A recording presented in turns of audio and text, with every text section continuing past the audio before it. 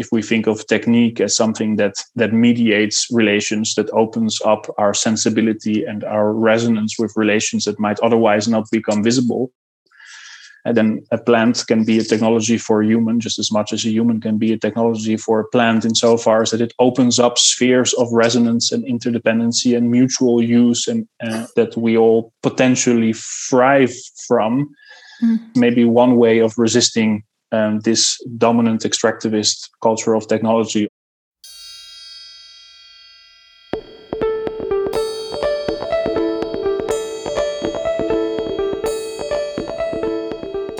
This is AI Murmurings, a podcast exploring intersections of contemporary art and artificial intelligence. I'm Carolyn Strauss, Director of SLO Research Lab, a multidisciplinary research and curatorial platform based in the Netherlands. Conversations here exploring SLO approaches to creative thinking and practice aim to awaken latent potentials for AI that are murmuring just under the surface. The podcast is produced in partnership with the Australian Institute for Machine Learning and Sia Furler Institute, both at the University of Adelaide in South Australia. It's part of a first-of-its-kind artistic research program called Art Intelligence.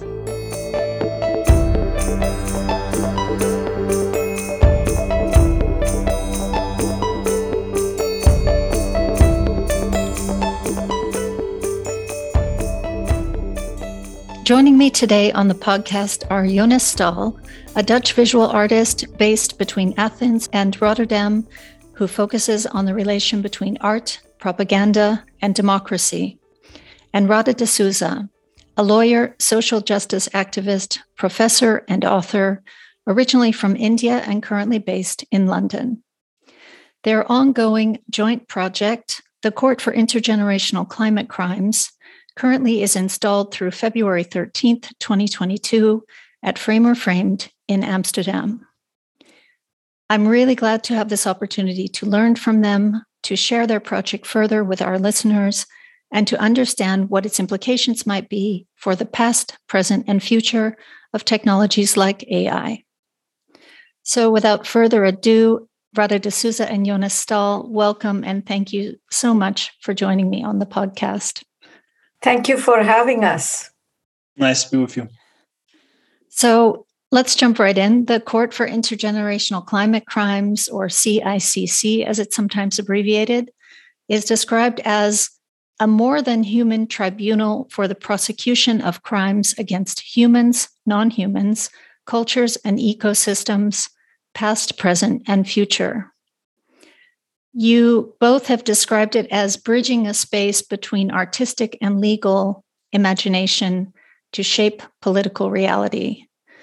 Could one or both of you please start by explaining briefly what the CIC is and why you felt moved to bring it into the world at this time? Jonas, you go first. On cue, I will, for sure. Maybe to start with the question on the meeting point between artistic and legal imaginary. Radha and I have worked together through solidarity movements before we started to collaborate on a project of our own, the Court for Intergenerational Climate Crimes. And an important starting document for our collaboration was my encounter with her book, What's Wrong with Rights, from 2018, in which she proposes a very fundamental critique of the culture of rights, which at first to me seemed counterintuitive, because the idea that we need to accrue more rights instead of critiquing the idea of rights seems to come kind of natural, especially when you're active in progressive political parties and movements and the like. The question is always about how do we expand rights, not only across human subjects, but also how do we expand rights to animals, to nature. And instead, she describes how instead of rights, we could speak of relations. Instead of rights that are structured on a dichotomy between people and nature, we could speak of nature as a relationship. And our relations as interdependent relations, in which when one would harm a river or a forest, one doesn't only harm the rights of that river or that forest, but of all animal, plants, humans that live in interdependency with that river or that forest.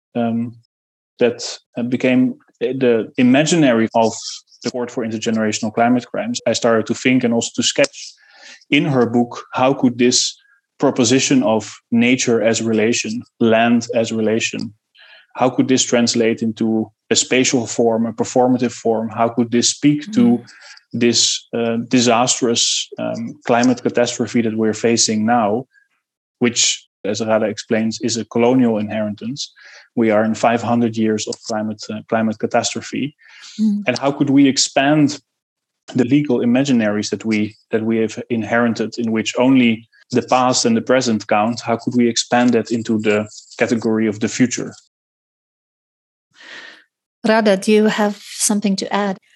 Yeah, well, as Jonas said, both of us have a very strong and long commitment to social movements and social justice and social change. And we are actively involved in various movements. That's how we met.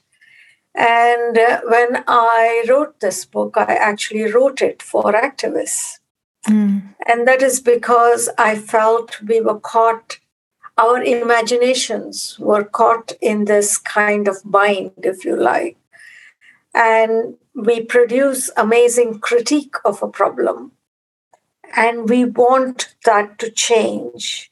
But when it comes to solutions, we go back to, let's go to court, let's change the law, and we are not able to get out of those liberal legal imaginaries.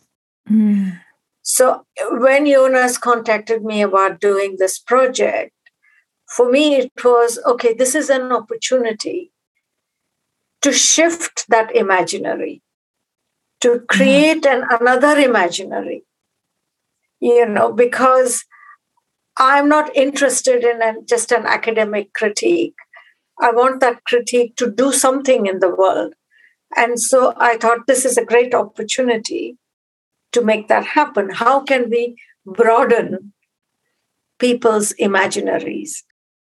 Well, I would just say that you've done it so beautifully, both in terms of the breadth of knowledge that you have succeeded in transmitting, and the volume, of course, of questions that all of that raises. I wanted to mention the exhibition space at Framer Framed in Amsterdam as well, just how it was designed. Framer Framed, by the way, being a platform for contemporary art, visual culture, and critical theory and practice in Amsterdam. The space is recast as a courtroom. It's filled with the presences of extinct plants and animals, non-human animals, that have perished since the advent of colonialism. It's also populated by fossils that go much further back in time. And at the center of the space, there's this pool of oil, right? Fossil fuel, a central protagonist of climate change, or at least the way we think about climate change. So in addition to thinking about our human ancestors, you've described the importance of including these elements as witnesses to prior extinctions.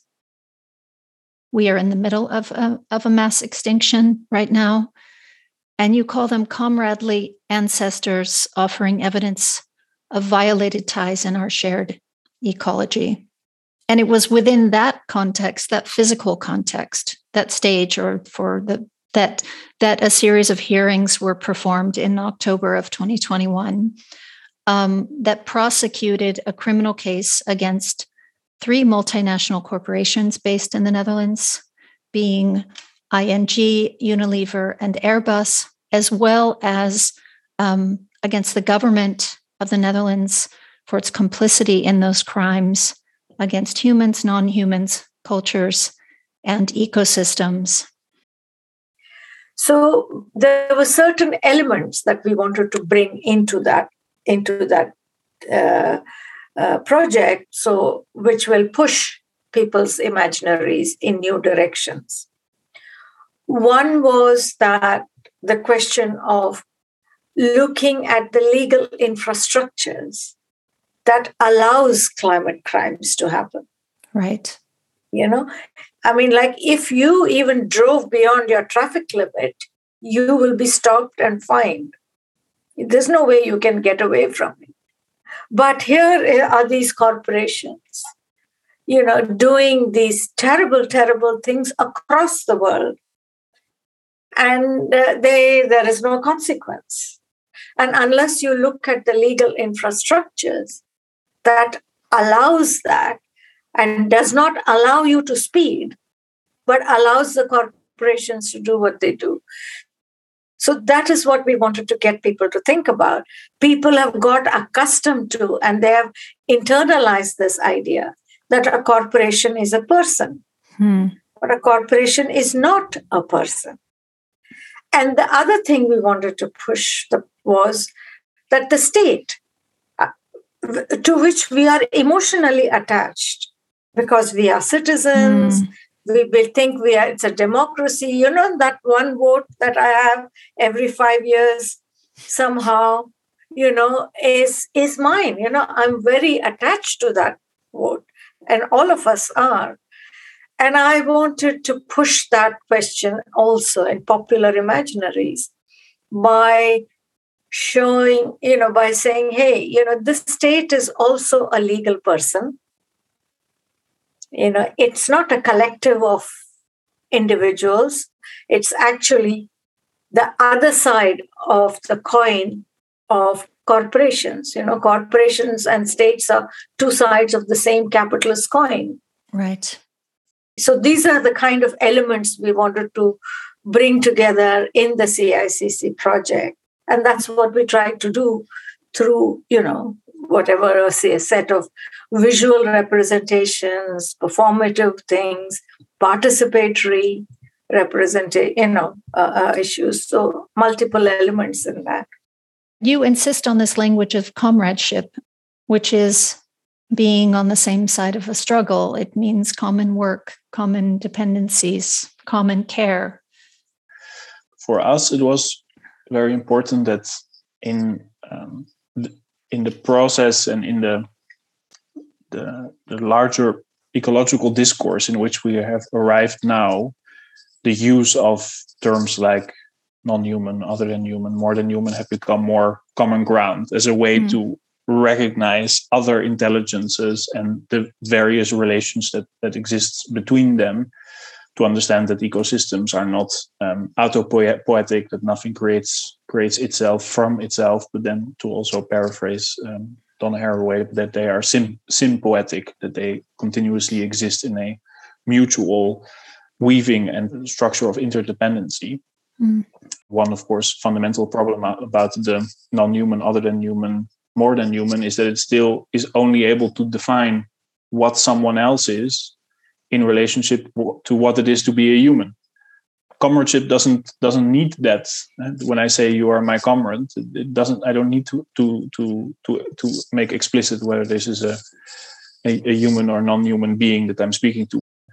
For me, this was a really crucial aspect that I feel sometimes misses in contemporary discourse on ecology. We wanted to challenge that nature-human separation, because it is that separation that is the cause of the whole crisis. Yeah, and which you have called the original sin of capitalism. The original sin of capitalism. Yeah. The separation of nature and people was a very violent process. Every enclosure movement, every peasant who was thrown out of his land, it was forcibly done, brutally done. And that is how that happens. Yeah. And that separation then produces its own epistemology, which is a very dualist epistemology. And so nature becomes a thing, a property, and people become labor force, and both become resources. We inherited that from our ancestors, who were all victims of, waves of colonialism. We pass it on. And if it is intergenerational, then when we speak of climate crimes, We are basically speaking in our capacity as ancestors of future generations and as descendants of past generations.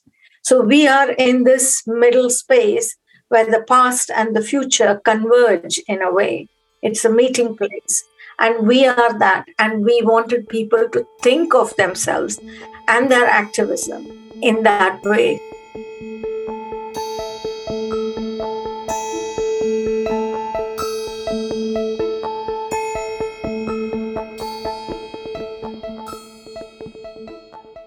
The proceedings that took place in the Court of Intergenerational Climate Crimes were named as hearings.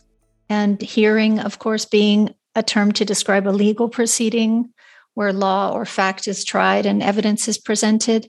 But you also intended the term hearing to be understood in the sense of hearing and being heard. The process of listening and witnessing.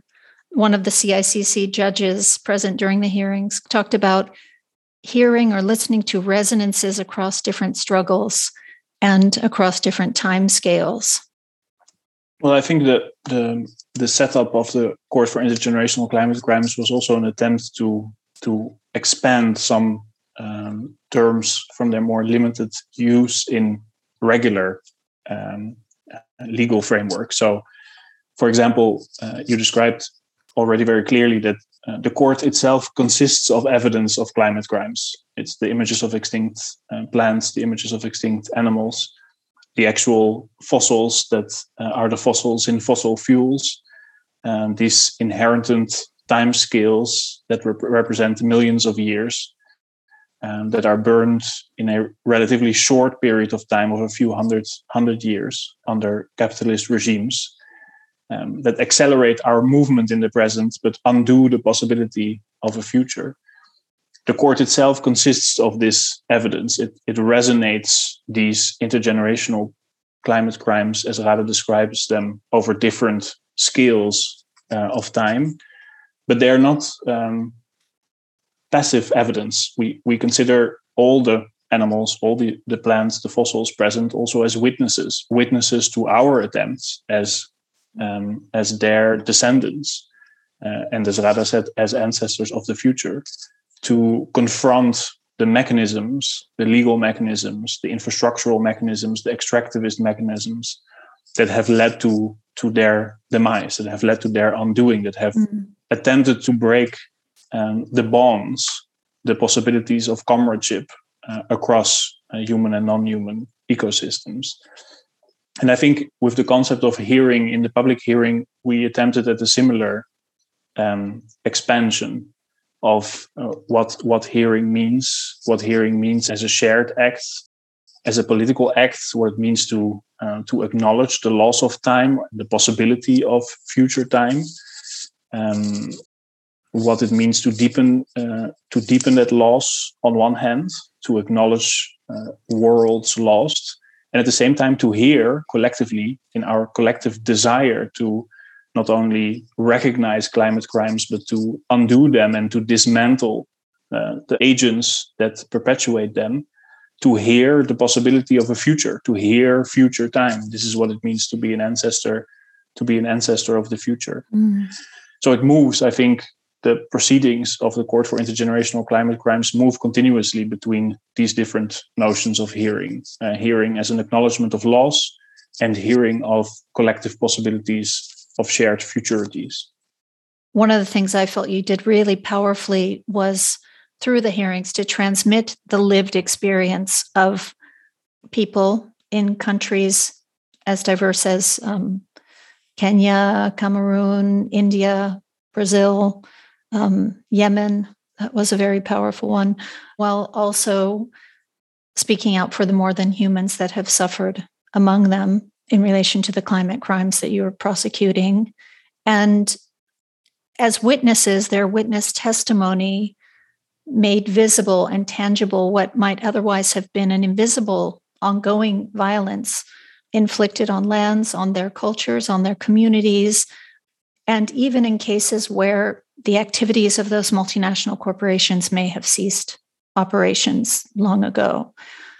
That kind of attritional violence delayed destruction, often invisible, dispersed across time and space, is what has come to be called slow violence. And that's a term that you both used. You co-edited a journal, the Errant Journal, which is a publication of Framer Framed, with the theme of slow violence. What is slow violence exactly, or how would you describe it?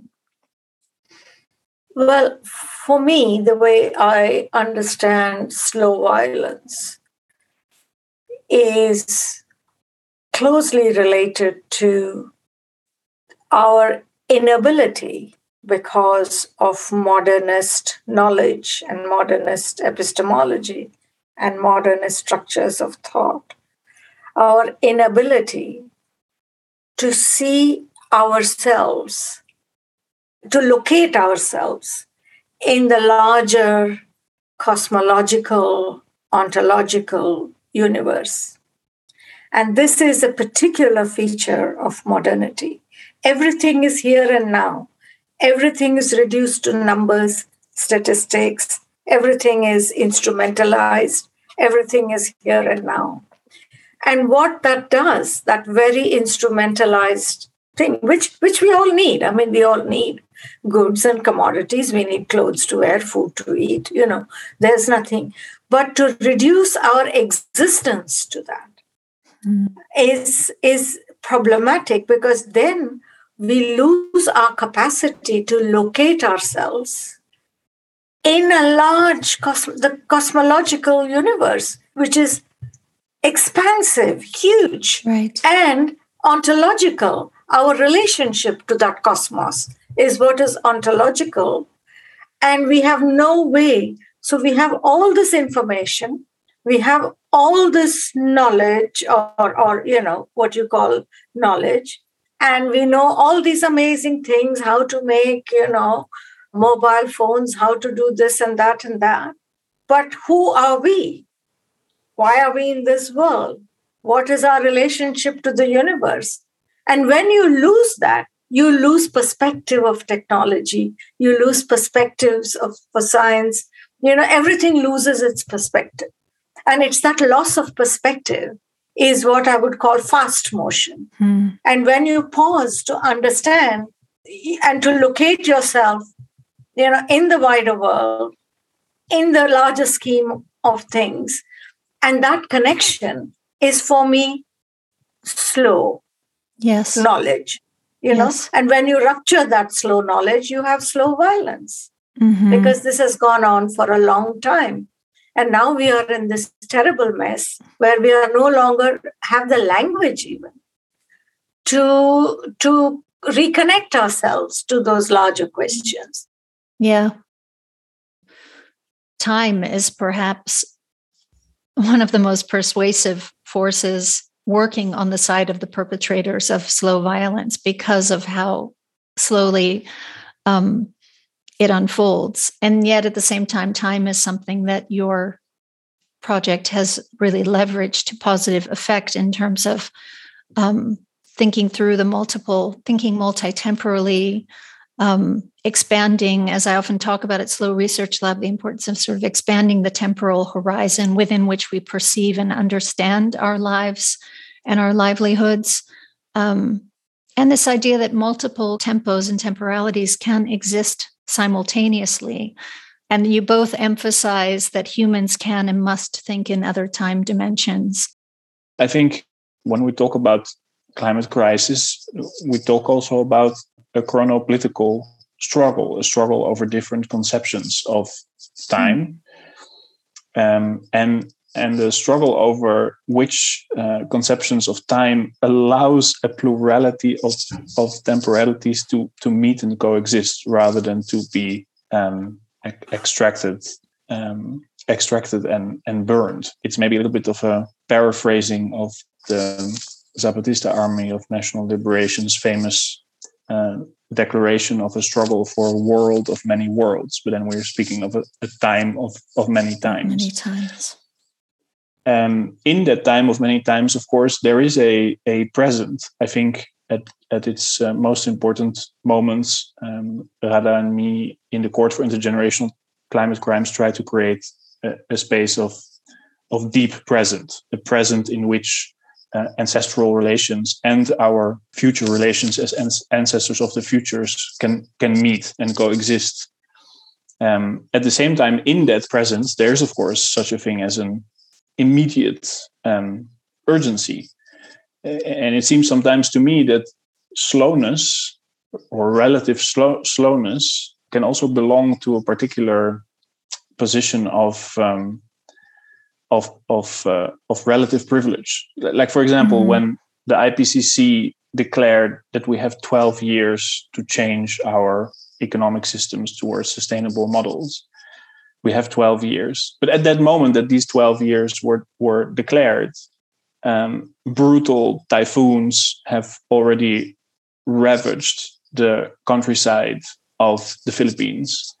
Island nations are already drowning, and countless indigenous communities and First Nations and countless climate activists in Amazonia have already disappeared every year and across decades and centuries.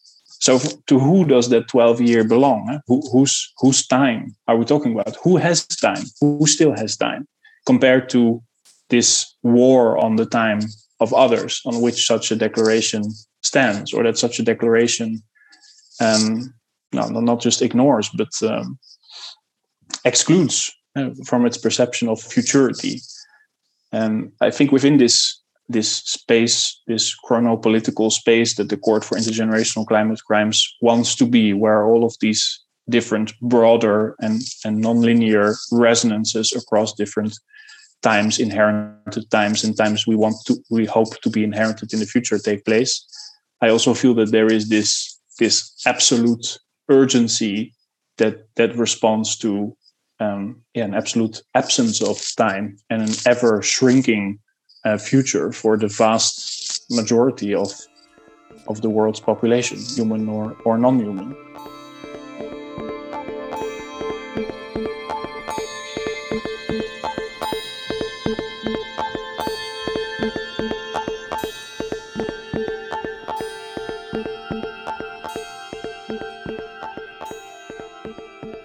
I'd like to shift gears, also in the interest of the focus of this podcast, and apply some of the thinking and strategies of the CICC to those emerging technologies like AI, upon which we all are increasingly dependent.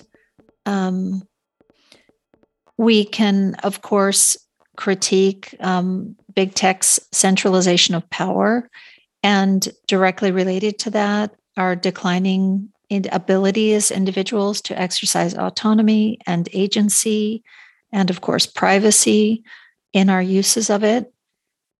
And, with regard to the CICC, there are, of course, very real climate impacts, massive levels of energy consumption and mineral extraction that is ongoing.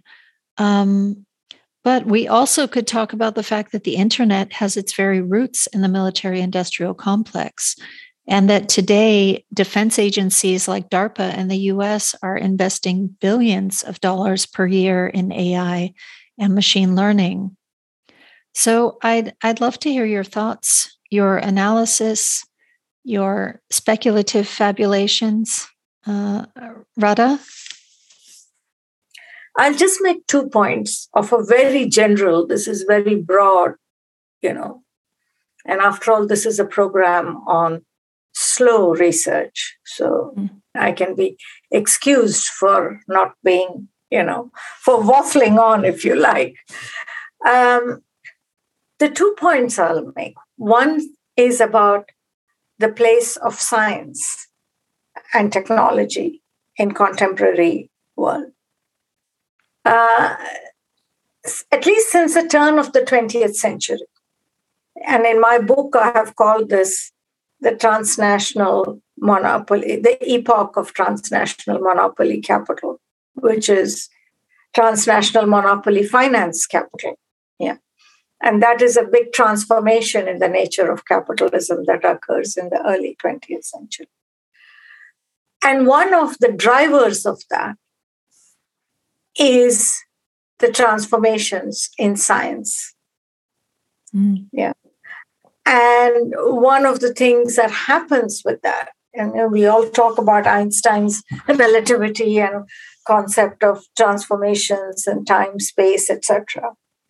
But there is also an institutional side to the whole thing, which crystallizes during the world wars. Yeah. And that is the integration of the states, corporations, and scientific establishments, universities mainly. It is the coming together of the scientific establishments, universities, and the defense departments in the states, because that's the most important, and the corporations, that gives us this whole epoch that is based on military-industrial complex. So the economy, the culture, the society. And then you have a legal system, which the US was particularly in the forefront of inventing, called dual-use systems. And the dual-use laws allow a technology that is first produced in the military by the military-industrial establishment to then peter out into the larger society for commercial uses. So if you look at any Airbus, for example, they produce airplanes in which you and I travel and go holidays or visit families. But the same Airbus also produces airplanes for war. So the factory is the same, the establishment is the same, the science is the same, the actors are the same. It's just two different uses. Right? So this is how our lives are completely entangled in this. But there is another thing that happens during the world wars, and that is the chemical industries. And since the invention, and because chemical industries involve, process-based industries, it's not like engineering, it is process-based industries. And that then pushes for science to invent better and better processes. So science changes from being, discovering nature, finding out why the planets rotate, what is the nature of the, system, why do plants grow, why does an apple fall down? It goes from questions about how does nature operate into questions about how production can be made more efficient. And that change comes during the world wars, and the post-World War world is structured by that new kind of science and technology. And so when you go into those basics, then you're not just talking about Jeff Bezos or about this or that. That's the nature of the world that has come about in this stage of capitalism. I think this was a very beautiful variation of what's wrong with rights to what's wrong with technology. Yeah. And in a very, I think, very similar way as Radha's book does. I think you elaborate on how technology is also an inheritance of, or let's say, a reproduction of dominant interests, ideologies, proprietary relations that are reproduced in the substructure of much of the $trillion state complicit infrastructures and regimes that we're facing with now, and part of a resistance towards it lies in its untangling. I think indeed the question of categories, concepts, the language for which we speak and reorient ourselves in relationship to that inherent violence is extremely important. For me, from an artistic perspective, of course, the question of form and what form can make us susceptible to in terms of understanding how these inheritances were formed and how they can be resisted, dismantled, or created otherwise. So, I mean, one of my earliest clear understanding of the ideological substructure and violent inheritance of technology was when I encountered the history of the 10-step grayscale in early black and white photography, where the neutral middle point, based on which the black-white balance was oriented, was the palm of a white man's hand. So it was kept in front of the camera, and that was the balance. Based on that technology, it's impossible to make a photograph of a black person.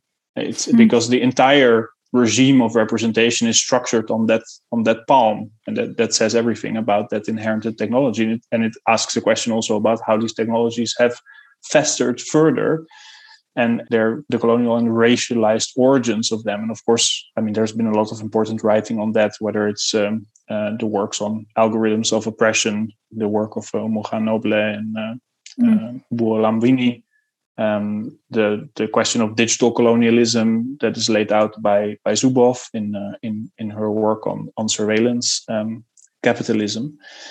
And it asks a question, I think, also in relationship to this notion of intelligence that is referenced when we speak of artificial intelligence, and whether, if that artificial intelligence indeed results from this perpetual predatory extractive culture, can we even call it an intelligence, without making a judgment on whether it's able to act independently from human agents? But is that really an intelligence, or is that a mentality? Is that a reproduction of a particular mentality of empire?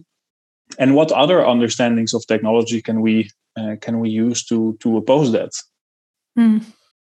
So could artificial intelligences actually be instrumental in some way in leveling those hierarchies?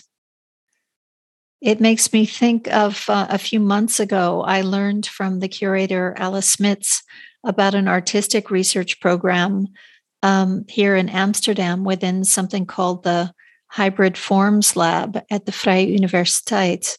And the core question of which, she explained, is whether an AI can be programmed to mirror not a human, but a plant. The idea being that a plant is possibly a more successful way of being in this world. And I was actually wondering, could an AI be a comrade in that sense?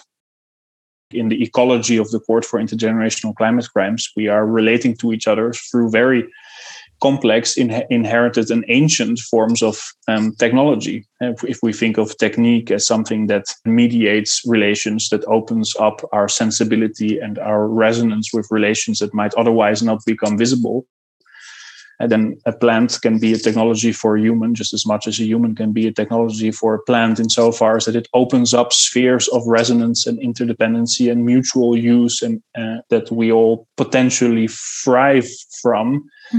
Maybe one way of resisting this dominant extractivist culture of technology, also to counterpose our own inherited technologies that are not all based on that genealogy, and that colonial and military genealogy that underlies the algorithms of oppression of the Google and Facebook machines, and various forms of extraction that they engage with today, which of course have everything to do with climate crimes and have everything to do with social crimes. And it goes from the extraction of the hard minerals by Microsoft and Tesla for their electric cars, predominantly in the global south, in terrible mining conditions, which are crimes against human beings, which are crimes against larger ecosystem and environments. The consequence of their massive energy consumption, and the fact that this consumption disproportionately impacts the global south compared to the global north, and the usership itself. Like Facebook would never have 2.8 billion users today. That's only possible because of the north-south empire divide that it continues to extract from and build on. So obviously, underlying this question of predatory technology is also a social and climate emergency.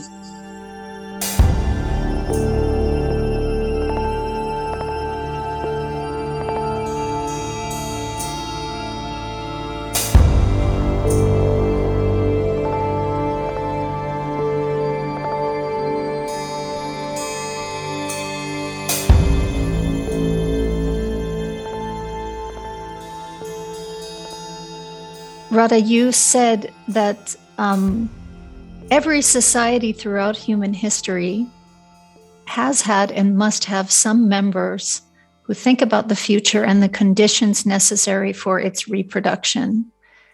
And you refer to those who've done it in the past as men and women who foresaw dangers and acted like antennas and sensors to warn about those existential threats.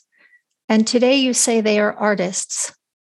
Art is the only last surviving space to actually talk about philosophy and life and human, place in the world and all of those kind of big questions. Because you look at the universities now, philosophy departments are closing down. Classical languages are going. Literature has suddenly become useless unless you can be listed for the Booker Prize or something. It's no longer a way of, Right. communicating to fellow human beings about what our lives have become. Mm-hmm. That's right. It's no longer that. And coming, and if I were to link it to that question of hearing that you mentioned earlier, I mean, hearing is an extremely important means of knowledge. When you listen, because technological knowledge is very dualistic, because it creates, it's cognitive, it appeals to your intellect. But then human beings have instinct, they have intellect, and they have intuition. And when you put those three things together, you have a three-dimensional knowledge. But that knowledge cannot come only with technology. Technology can give you information, quickly, but it cannot create that intuition, which is necessarily slow, because you don't develop it just by reading a book of statistics or something or the other. You have to go beyond that. And it requires hearing. And That's it's right. the hearing skills that we are losing. And the only social communications we increasingly have is mediated by technology.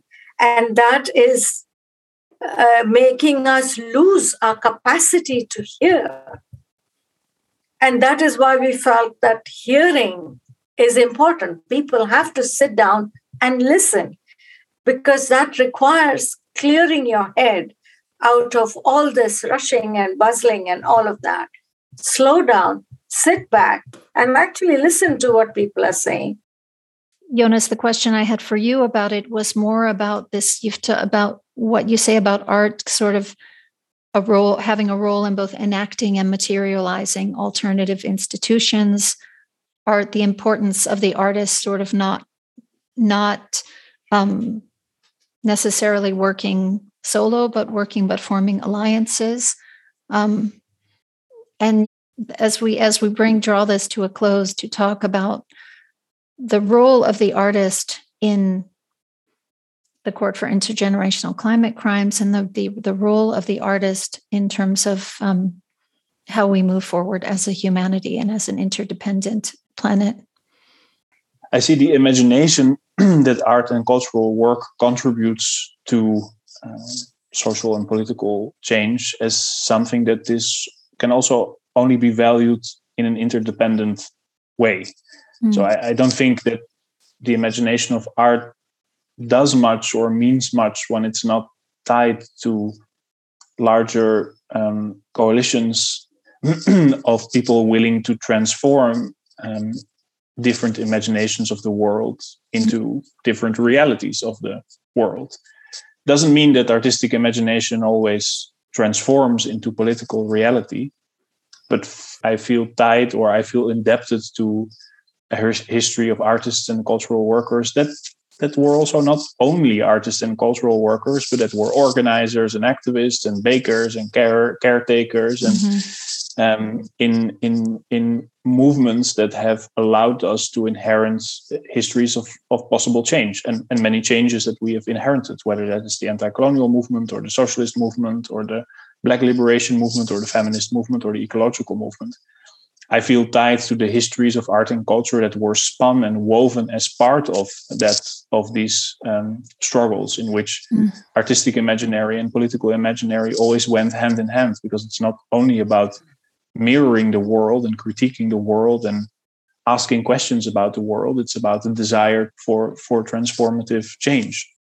Some of us try to specialize in that question. What does it mean to imagine the world? How does it mean to think of the world in terms of visual literacy, in terms of morphological dialogue? And And that is important just as anyone trying to gain a craft to contribute to a larger whole is important. But it's not something exclusive to artists, and it's not as if change begins and ends with artistic imagination. I mean, I learned so very much from. I've been so very much politically educated and also culturally educated by the movements and organizations I work with, and I wouldn't be able to have conceptualized my form of artistic practice without that. I wanted to draw the conversation to a close by asking you both just what comes next. You've indicated that there will be more hearings of the Court for Intergenerational Climate Crimes, perhaps even indicting one of the big tech companies, who knows? But in the meantime, are there tools or day-to-day practices that we can enact not only in the interest of our well-being in our local communities, but in solidarity with those near and far, those past, present, and future? What is the future that you both dare to imagine for this project and for how the members of the court will take it forward? I mean, they say the end of one project is the beginning of another. And in that sense, I also see that the CICC has opened up so many new possibilities because, it has triggered this conversation. It has set the cat among the pigeons. And there is a flurry and a flutter now. And at some point, I think Jonas and I will need to sit and think about, what do we do? What are the things that emerge from this? What Radha describes is very important in the sense that if we're thinking of the role of art and cultural work interdependently, then whether and how things continue depends on who shares resonance and which collectives recognize meaning in the imaginary that in this case we propose together in the intersection of the field of art and of the field of art and law. And in this case, we saw both in the hearings themselves that the people who participated as public jury came from very diverse fields, from the field of progressive law. There were many activists, and as well as cultural workers, as well as policymakers who were present, created a very, very important composition also of people, of a possible community that could carry the project into the next stage. And that's what we've been exploring now with different both activist groups and cultural organizations that have asked us to think through further iterations. And we have many potential cases that we would love to pursue, but we're also looking a lot at different forms, how to bring this into the public, not only through the public hearing, but also through other means, through new forms or through different forms of ritual, through different forms of sonic resonance in the case of the processions that we're trying to conceptualize. So this is indeed we try to think of the space of the Court of Intergenerational Climate Crimes as an ecology, and now we're at the moment where that ecology is meeting that of others, and it's a very exciting process to see how this continues to plant seeds. In terms of what it means for the day-to-day, as you were asked, like what do we do on the day-to-day? The best form of self-care is collective care, and I don't know another expression of collective care than collective organization. So for me, it's very important to be one of the many card-carrying organizers in these groups. Radha, practices of self-care and collective care? The self only exists in relation to others. There is no self without others. That is what creates, So, coming back to your earlier question about the role of art and artists and so on, and what this means for us. We have a relationship to nature. We have a relationship to society. There's no human life is possible without a collective human society. And we have a relationship to the self. Call it internal, aesthetic, ethical, all those things. And those three are deeply connected. For me, all those activists and people and, who responded to CICC in the way they have done, including, yourself, for example, who contacted us. I mean, all of them are artists. And this is the engagement. So what we are trying to do is to rekindle something in that inner world. And for me, that is the artistic world. And then when that is awakened, then a lot of things can happen. Beautiful. Jonas Staal and Radha D'Souza, I want to thank you very much for joining me here, and moreover for this project you have gifted into our world. It's an act of radical imagination, I would say radical affection, that is certain to reverberate widely in the present and far into the future. I encourage all our listeners to go to the website of Framer Framed, framerframed.nl, to download a range of information relating to the Court of Intergenerational Climate Crimes, and to Framer Frame's YouTube page, which currently holds all of the proceedings, the 4 days of hearings, and may be watched in full, as well as their related lectures and other events taking place in connection with the exhibition. Thank you again so much. Thank you. Thank you so much. Thanks a lot, Carolyn.